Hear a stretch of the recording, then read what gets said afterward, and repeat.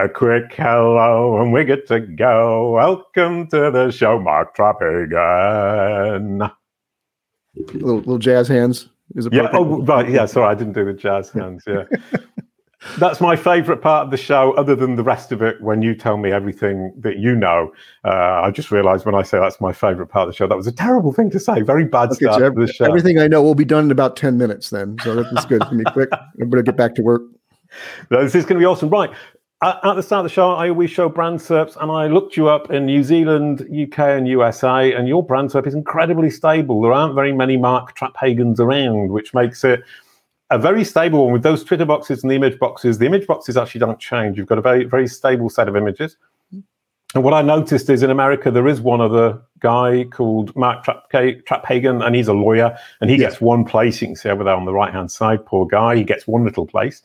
And for some reason, in New Zealand, your Instagram account ranks, and in the UK, it's your Pinterest account kind of sneaks in at the bottom.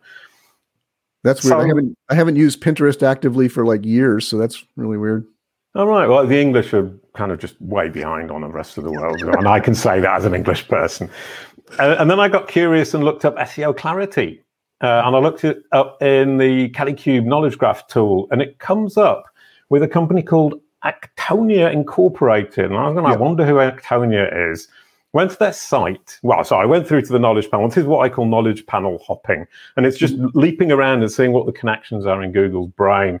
And come to their site. They haven't updated their blog since 2014. That's 7 years. And the connection is that they use SEO Clarity, and they have a link to SEO Clarity on their page. But I couldn't actually find very much more than that. No, the reason... Sorry, go ahead, yeah. Well, I can tell you, I can clear the mystery if you want. Oh, right. Yes, go ahead. Mystery. Yeah. I actually have an internal knowledge graph that has the answer to this. So Actonia is our parent company. That's actually the company I work for. My paychecks come from Actonia. It was the agency that Middle Gandhi and Kalpesh, our founders, found as an agent. They started as an SEO agency, developed what is SEO Clarity, as their own tool to use for their clients. And the tool got better than anything they were doing for the clients. So they switched over, about 12 years ago to developing SEO Clarity as a platform, SEO platform at the enterprise level. So Actonia is our actual company.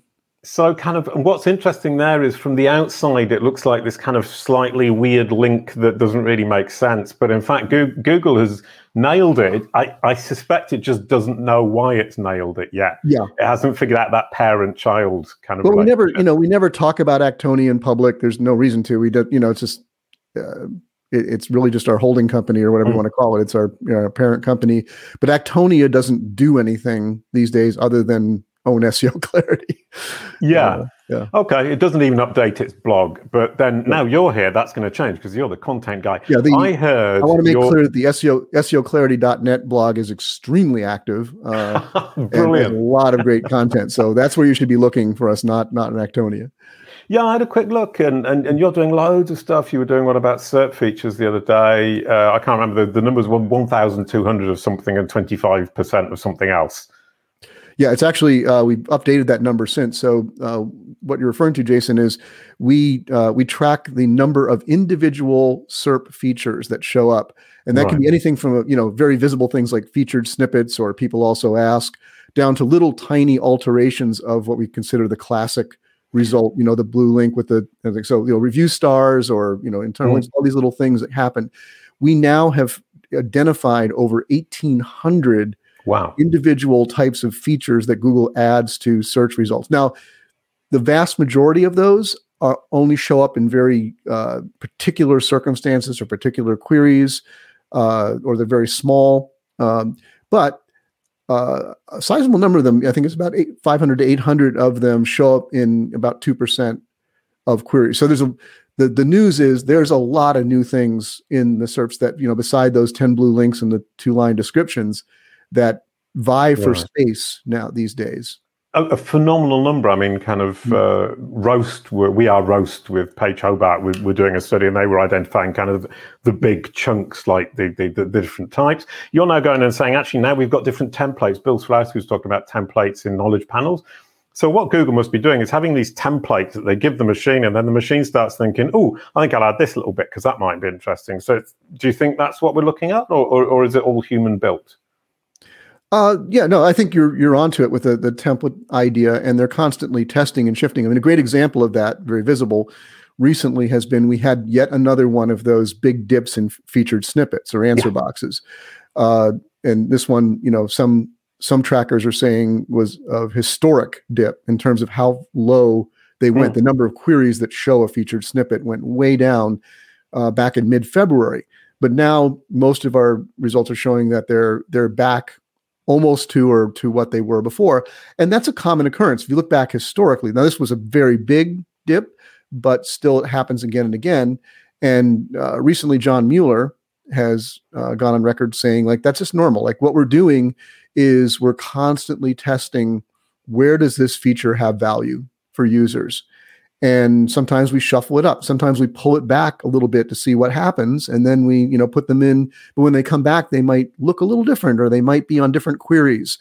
For example, my friend Lily Ray observed that in many cases, some featured snippets which she was tracking that went away in February have come back, but now they've come back as double featured snippets, which is something relatively recent, where Google will show results from two different sites in the same featured snippet. So they're just constantly testing what works for the user.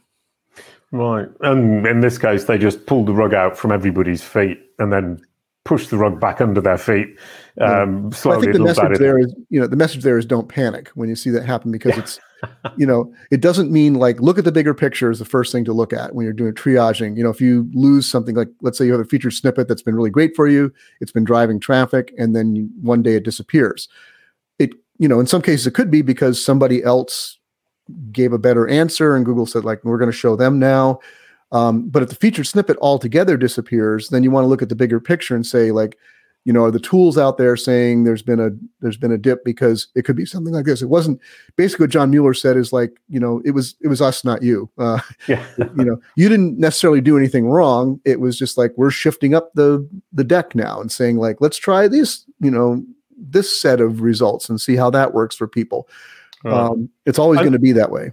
I mean, and as you say, kind of when you lose something personally to a competitor, that's one thing. When Google actually pulls the whole rug out, that's another thing. One thing I do get a lot is clients, the few clients I do have, absolutely freaking out and panicking. And I always feel like they're kind of blaming me. I mean, it might just be my personality, but I take it terribly personally, and I don't know really what to do. It's just saying, Google are testing, and it never seems to me to be a solid enough answer. Yeah.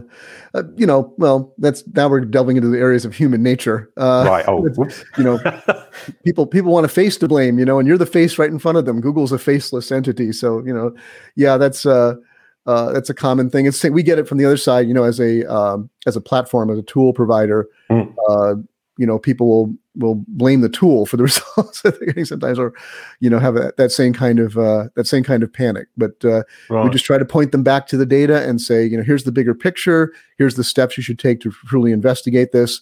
Let's get past who's to blame. Let's see what's actually happening here. Oh, it sounds like talking to kids, basically. So if comment. kind of that actually brings us into the thing about data. I mean, I get excited about data. You get excited about data, but sometimes perhaps there's just too much data, not enough insights, and as I think you're going to say, not enough action, and you get bogged down in the data. And you're saying that with all these you're saying insight platforms versus SEO data platforms. Can you explain that difference to me first? Yeah, it's something that we are obsessive about at SEO Clarity, and it's one of the reasons why I'm so proud and happy to represent SEO Clarity, because it's the whole attitude there. So data's a commodity, and there are a lot of tools out there that can provide you with the raw data, whether you're looking for ranking data or keyword research data, traffic estimates, all these kind of things that just are de rigueur for SEO platforms, SEO tools.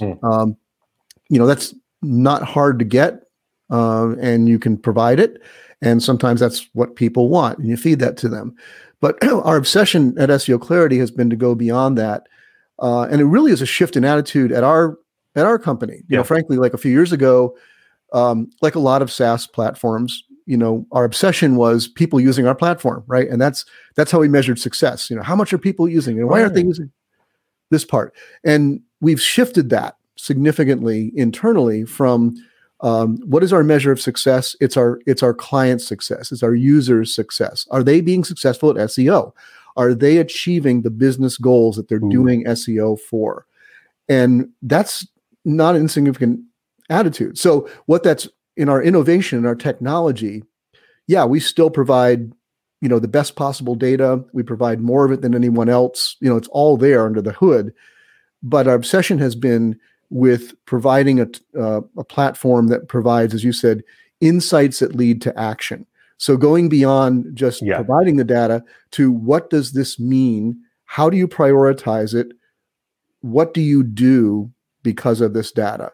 And that's what the tools that we're building today are all oriented around that. Right. I'd just like to clarify one thing is I didn't actually say, well, I did say it, but I didn't. It wasn't me who initially said it, insights leading to action. I just read it off the screen from your blurb that you wrote for me. So credit where credit's due. I was just reading off the screen. But I'm developing Kalicube Pro as a SaaS platform. And one thing that struck me is I can give them all the data I want, and it makes all the sense in the world to me. And I can say, I can see in this data, you should do that. And it would lead to this result. And everyone just looks at me completely blankly.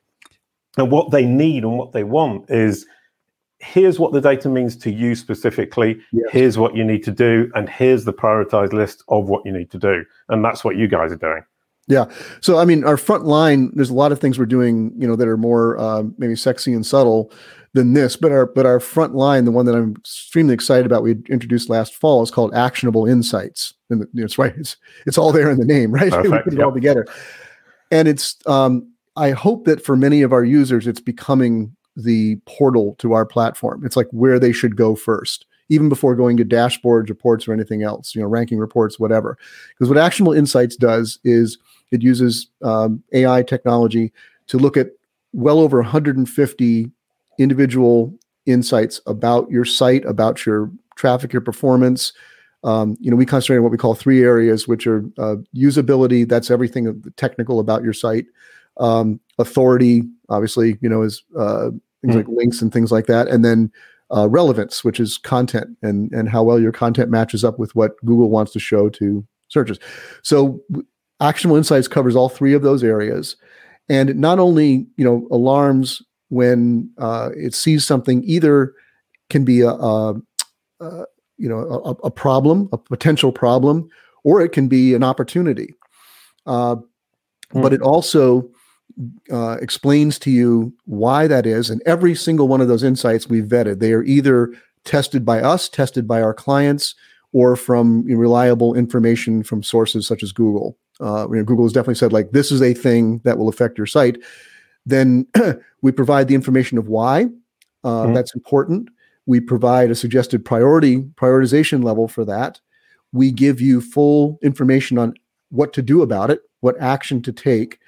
That goes into an integrated task management system. So you can assign it to somebody, your department, to take care of this. They go on it. They get a brief about, here's what the problem is. Here's where it is. Here's what I do to fix it. And one thing, kind of with that whole kind of what to do thing. I use a lot of these platforms from time to time. I used SE Ranking the other day. They've got a really nice kind of system where they've got these explanation text that you can show. And I think all of these sites have that little bit. SEMrush have one as well. That I find kind of really useful in the sense that the number of reports that I have seen, that's the thing as well. The few clients I do have, what they do is they pull this report out the drawer and it's about this fat. And they say, I got this, paid 5,000 euros or whatever for it. I've never looked at it because I don't understand what it's talking about. There are 2 problems, one of which is the report is too fat. The second of which is the report doesn't actually just tell you what to do. It gives you all the numbers and everyone thinks that's incredibly impressive in our industry. Not everybody, obviously, I'm exaggerating, but and so from a geeky point of view, you've got to look at all this data, isn't it interesting? And we forget that our customers, the people actually trying to do something with their site, don't know what it means, don't know what the insights are, and don't know what the actions to take are. And do you think the entire industry is moving that way? That everybody's starting to kind of get the idea that we need to provide insights and actionable insights. Sorry, I'm coming back to your name again. I would hope so.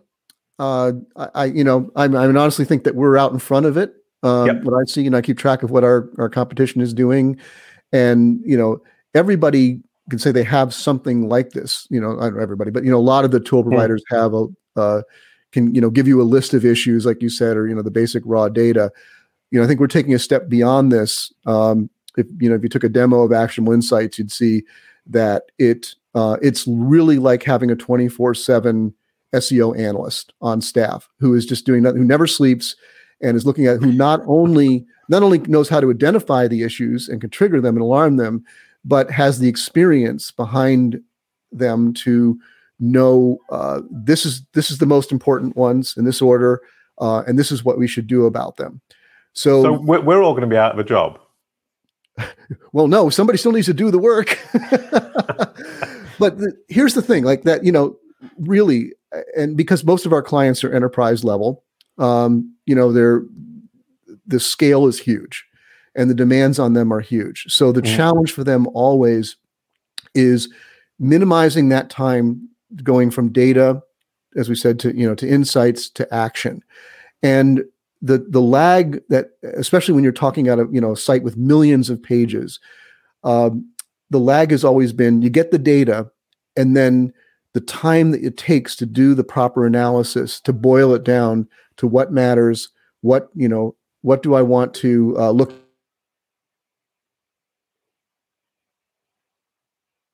Oh, we've lost your sound, I'm afraid. I'm not sure where that's coming from, if it's the connection. We can still see you, so you must still have a connection, but we've lost the sound completely. In which case, I still can't hear you. Can you not hear yourself either? Oh no, my lucky charm, Anton isn't here. And as soon as Anton isn't here, everything goes horribly wrong. Sometimes it's my video connection, and today I'm back. Mark's sound. Brilliant. So Anton must have just tuned in, because when Anton tunes in, everything sorts itself out. So I have a tendency to I've got to change my setup here, because I have my mic is a USB mic, and I have a tendency to reach over and then hit the connection with my hand and loosen it. So that's what happens. So right, because you're waving your hands around like some... I talk like basically the technical fix for this is I need to tie my hands to my desk when I'm doing a live show. Right. Okay. So trying to go back to where I was when I cut myself off. It's getting this massive data and actually saying, what do I need to do? And give that job to somebody, and that job is clear. One of the big problems I have is you say, I've got all these 301s and 404s. Can I just give it to somebody as a list to say, go to that page and correct all of these links? And the answer is it's actually quite difficult to just pull that information out of any tool. Yeah. So what we wanted to do is, like, we saw, we talked to our clients, we observed how they work, we listened to their pain points, and we saw at the enterprise level where the lag was for working at the scale that they have to work at was between they can see the data, they get the data, and then it's the amount of time it takes to analyze that data, to decide, where's separate the signal from the noise and decide what's priority, what really is an issue that needs to be fixed first. What we're trying to do with Actionable Insights is eliminate that gap, like take that away so that you can move straight to, these are the things we need to do. Here's how we need to do it. And then the second problem that we're looking to solve is, again, at the enterprise level, you're talking, sometimes now about an SEO team. It's not just one person working on. And often that team will be made up of more junior members who are expected to do the work, but they don't have the experience behind them. So we wanted to make it as easy as possible to say, once the senior has looked at the Actionable Insights report, they've accepted, these are the priorities it's saying, I like those, I think that's right. They click it into the task manager, they assign it to one of their junior people. Everything they need, it's a whole brief. Everything is there about the issue and exactly what they need to do to fix it. And then within our own system, it tracks, like, if that, because we're constantly monitoring these things. Every time you open Actionable Insights, it's real time. It goes through your entire crawl. It goes through your content, your link, everything, to analyze it in real time. So we know if it's been fixed, and we check it off. Right, because I was thinking the other way around. Is there not a problem that you go in expecting to see a task that you haven't yet completed and the task has disappeared, but then if that's the case, it's that the task is no longer necessary? Right, exactly. Yeah, so you don't even have to do, remember to check it off, and that, it'll show is done because we can see it was done. Right. So we're trying to, integrate that. We're also now moving into integrations with the kinds of task management systems that our clients are using, such as, Asana and Jira. We're building integrations for those so that you can seamlessly move those tasks right over to the thing that because some of them you're going to have to engage your IT department, your content department. So to be able to manage those well. On a kind of philosophical level, kind of what appears to have happened is, I remember the days when we used to have like pages and we would count words in them and create lots of pages and you do it all manually. And then all this data turned up, as it were, from one day to the next, it just appeared in all these tools. And as you say, it became very quickly very overwhelming. And as agencies and experts, we had to actually kind of try and boil it all down in our heads and say, here's what you need to do. And the next logical step, you're right, is that the machines can do that for us. And that actual analysis becomes redundant because the machines can do it, because it's all fairly mechanical, which basically just leaves us to build content. Yes. And, that's such a great point. The other thing is that you got to think about for an enterprise SEO, again, what are they evaluated in their annual evaluation or whenever they're evaluated? What increases their paycheck? It's not how much analysis they did. Nobody cares. Nobody in the C-suite looks like, oh, you did tons of analysis. We're going to reward you for that. It's results at the end of the day, right? It's like how many, how much more traffic. Ultimately for SEO, it's going to be how much more traffic did you drive the site through organic search? So that's why it's so critical for the SEO to eliminate as much of the grunt work as we can of analysis. Let us do that. Let us grind through that so that you get to the actual action that leads to the gold stars on your record that people look at. Again, it's back to that change in attitude. I just want to say quickly, at SEO Clarity is that our change in attitude has been moving from people being successful at our platform. We don't care about that anymore. We want you to be successful at SEO. If we make you a star within your organization, then our platform has been a success for you. Yeah, I love it. Kind of that brings to mind two things. One thing I never understood until reasonably recently is that if I want to keep a client happy, I actually need to keep the person opposite me happy and help them keep the person opposite them happy, and so on and so forth. And obviously needs to keep the person above or opposite them. And it's this kind of chain reaction where you're saying, in order to keep this client, I need to keep that person moving forward in the eyes of the person behind them and the person behind them and so on and so forth. And the second one is you just talked about pulling in traffic. And what we're now looking at more and more, I feel, is what you said earlier on about SEO Clarity, is the measurement of success of the platform is not how many times people log in. It's what success they have. And then we need to be able to measure that success. And that success needs to be success in their eyes. Yeah. That's so important to us that we actually change the way that we evaluate our client success managers, the people who work directly with our clients. It used to be on platform usage. How much are their clients using the platform? Right. It's totally switched over now to the actual success of the client. We are evaluating them on the same things that the client is getting evaluated on by their superiors. So, at the end of the day, if you're a client success manager with SEO Clarity, are your clients over the course of the year getting more traffic to their sites because they've used SEO Clarity and you've helped them to use it better? So, that whole mindset, it's a whole corporate mindset. We're behind our success is your success. That's a slogan that everybody has, right? But it's become our heartbeat and what drives everything we do. We don't do innovations anymore for, I don't know if we ever did, but we don't do innovations for innovation's sake, just to be sexier, flashier. This would be a cool thing to do. But we ask before anything new we do, what will this do? Or will this do anything to make our clients more successcul at SEO? That's got to be the driver. And do you ask your clients if they think it will be successful? But are they the best judges if you do? The question is, as a client, I think, that might be really cool, or that might be really helpful. Mm-hmm. And it turns out not to be helpful at all. Yeah, almost all of our innovation comes from our clients. Right. It's always been a policy at SEO Clarity that, basically we say, if any two of our clients ask for something and it's possible to do, we'll build it. What happens if they're having a beer at the pub round the corner? Obviously not at the moment. And they get together and they both decide to ask for something, even though it's completely useless. you're getting into the bylaws and the codices of that clause. Like, if they are both together in a pub and they've had more than 2 drinks, then it's disqualified. But brilliant, wonderful, love it. But like we've actualized that now to like we have a much more involved portal for our clients that we're delighted because our clients are really actively using it for. It's kind of our own product hunt, internal product hunt that the clients can see that we put up everything we're thinking about doing, everything that's been suggested. Clients can upvote, can put in feature suggestions, can upvote them, can interact with them. And plus, one of the things I've been actively involved in pioneering at SEO Clarity has been a beta program for every new product or feature we come out with. So we get a cohort of clients who say like, yeah, I'd like to try that out and test that.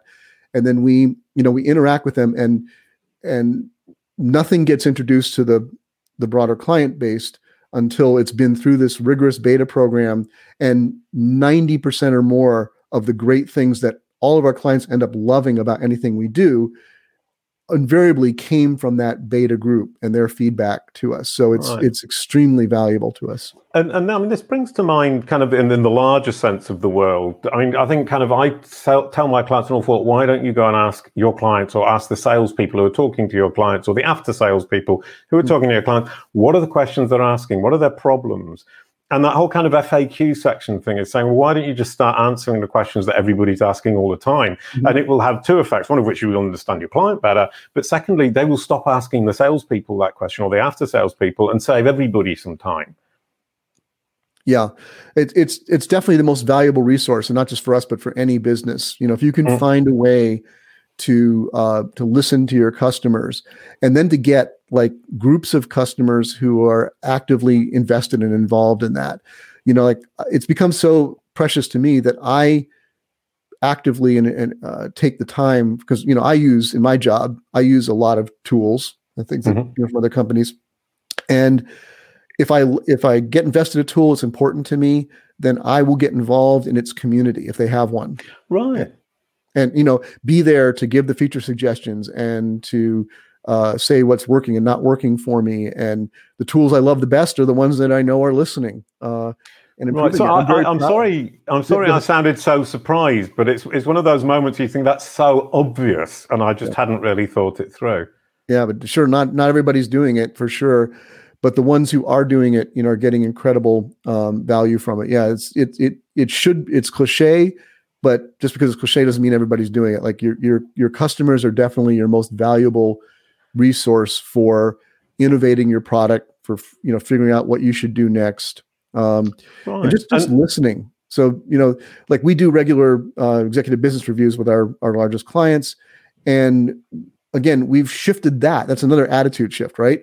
And this can apply to anybody out there. If you work with clients, if you're an agency, whatever you are, I think shifting from when you have an opportunity to do a kind of, dog and pony show before a client, it's your annual review, whatever it is. Don't just make it a big PowerPoint presentation with all of, this is what we did. This is, we accomplished. I mean, you got to have that in there. Yeah. But as much as possible, make it a listening situation. So we, shifted like we're not happy with an executive business review with a client if we've done more than half the talking. So we build in, points like where we're constantly asking them, like, what are you seeing? What, happened with you? Like we make it as much a listening session, and we are listening and we're taking notes during that. And, that's, so much of that since we shifted to doing that has resulted in fantastic innovations that are benefiting all of our clients now. Right. I've actually got a technique for that when I'm sitting with clients or on webinars and things. I have a piece of this delightful book, and I have "Stop Talking" written in big letters on it. So as things go, I keep glancing at it and say, oh, right, okay, I've got to stop talking. And it's actually surprisingly effective because it's one of those things that you start talking as I've just done now, and you go, blah, blah, blah, blah, blah, and you keep talking, then you look down and you think, that's right, I'm actually supposed to be listening and not talking. Yeah. In fact, I've noticed over the past year that when we're doing, practice sessions or prep sessions for a major executive business review or any meeting with a client, if our founder middle's involved, occasionally like he'll say like, oh, this, you should use this detail or use this stat instead of that stat. But 90% of what he's doing during that session is like, okay, blah, blah, blah, fine. when's the last time you asked a question for the client to answer? That's the number one thing he wants to hear now in these reviews is like put in, we actually build in now to these presentations, preset moments to reminders. Like it's the, stop talking in our notes, like where we ask an open-ended question to the client to get them talking, because that's really the most valuable moment for us. Right. Okay. Brilliant. So it's actually kind of, if you've got a presentation, it's have the stop talking slide in the middle of that, but it doesn't say stop talking. It says start talking, because it's addressed to the other people in the room. Yeah. I mean, it's a tip people can use. Is like, if you're doing a presentation to somebody, whether it's a sales presentation or a client presentation, whatever, build it right in there. I put the question on the slide. Every once in a while, I'll put a question, an open-ended question on the slide. Like, what's been your experience with this, or how has that been working for you, or something like that, that makes them talk and share their experience. Because that's where you're going to get the gold. Yeah, no, I mean, I kind of think as a human race in general, a lot of us have a lot of trouble actually shutting up and listening.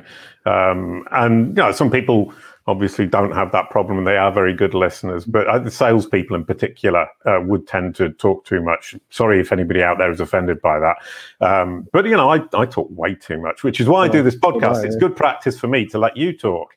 So wrapping up on, kind of, what would you like to what are the takeaway points? Because I really like the idea of going, I've got all these metrics, I want to get the insights, and I want to take it to actions. And other than using the platform, which we've gone through, kind of pragmatically, what's the approach we should be having? I mean, I have an approach as I get dug down into the metrics and then forget to do the rest. Yeah. I think overall, the approach that, I would want people to take away in their own work is, to think at scale all the time. Right. This is what, the biggest learning that I've had to do in the past year being with SEO Clarity has been this, is like to think at scale. Like, what can I do? I've found a way to do something. I've found an answer to something. I found a solution to a problem. The next question should always be, how do I scale that? How do I take that to a level where, where I can do it at large scale across my whole site, across my whole client base, whatever it is that you're dealing with, because you're not going to be able to level up without doing that. You've always got to be thinking, how can I make that scalable? How can I turn that into a process? How can I automate that? Whatever the solution might be, I think that's so critical today to get anybody that's looking to grow. You're going to hit a ceiling somewhere if you don't learn to think in process thinking, you think in scalable thinking. How can I turn this into something that now I can kind of set and forget, and we'll build out at a large scale, so I can go on to the next higher thing and do the more important work that needs my brain, for those of you that are listening. Absolutely brilliant. That's an amazing conclusion. I mean, I think that's all very, very quotable. So thank you very much, Mark. Next week, we're going to have Bill Slawski talking about entities and knowledge panels. Luckily, he's feeling better and he's going to be back on. He wrote a couple of articles at the end of last year that I really wanted to talk to him about. And since then, I've written the article in Search Engine Journal about the knowledge graph. He's been talking about knowledge panel templates. I'm getting a bit overexcited about all of this, and I'm sure I will bore everybody's senses with it next week. Thank you very much, Mark. A quick goodbye to end the show. Thank you, Mark. It's been wonderful to be here, and I'd gladly come again. You would be welcome. Thanks a lot, man. Brilliant.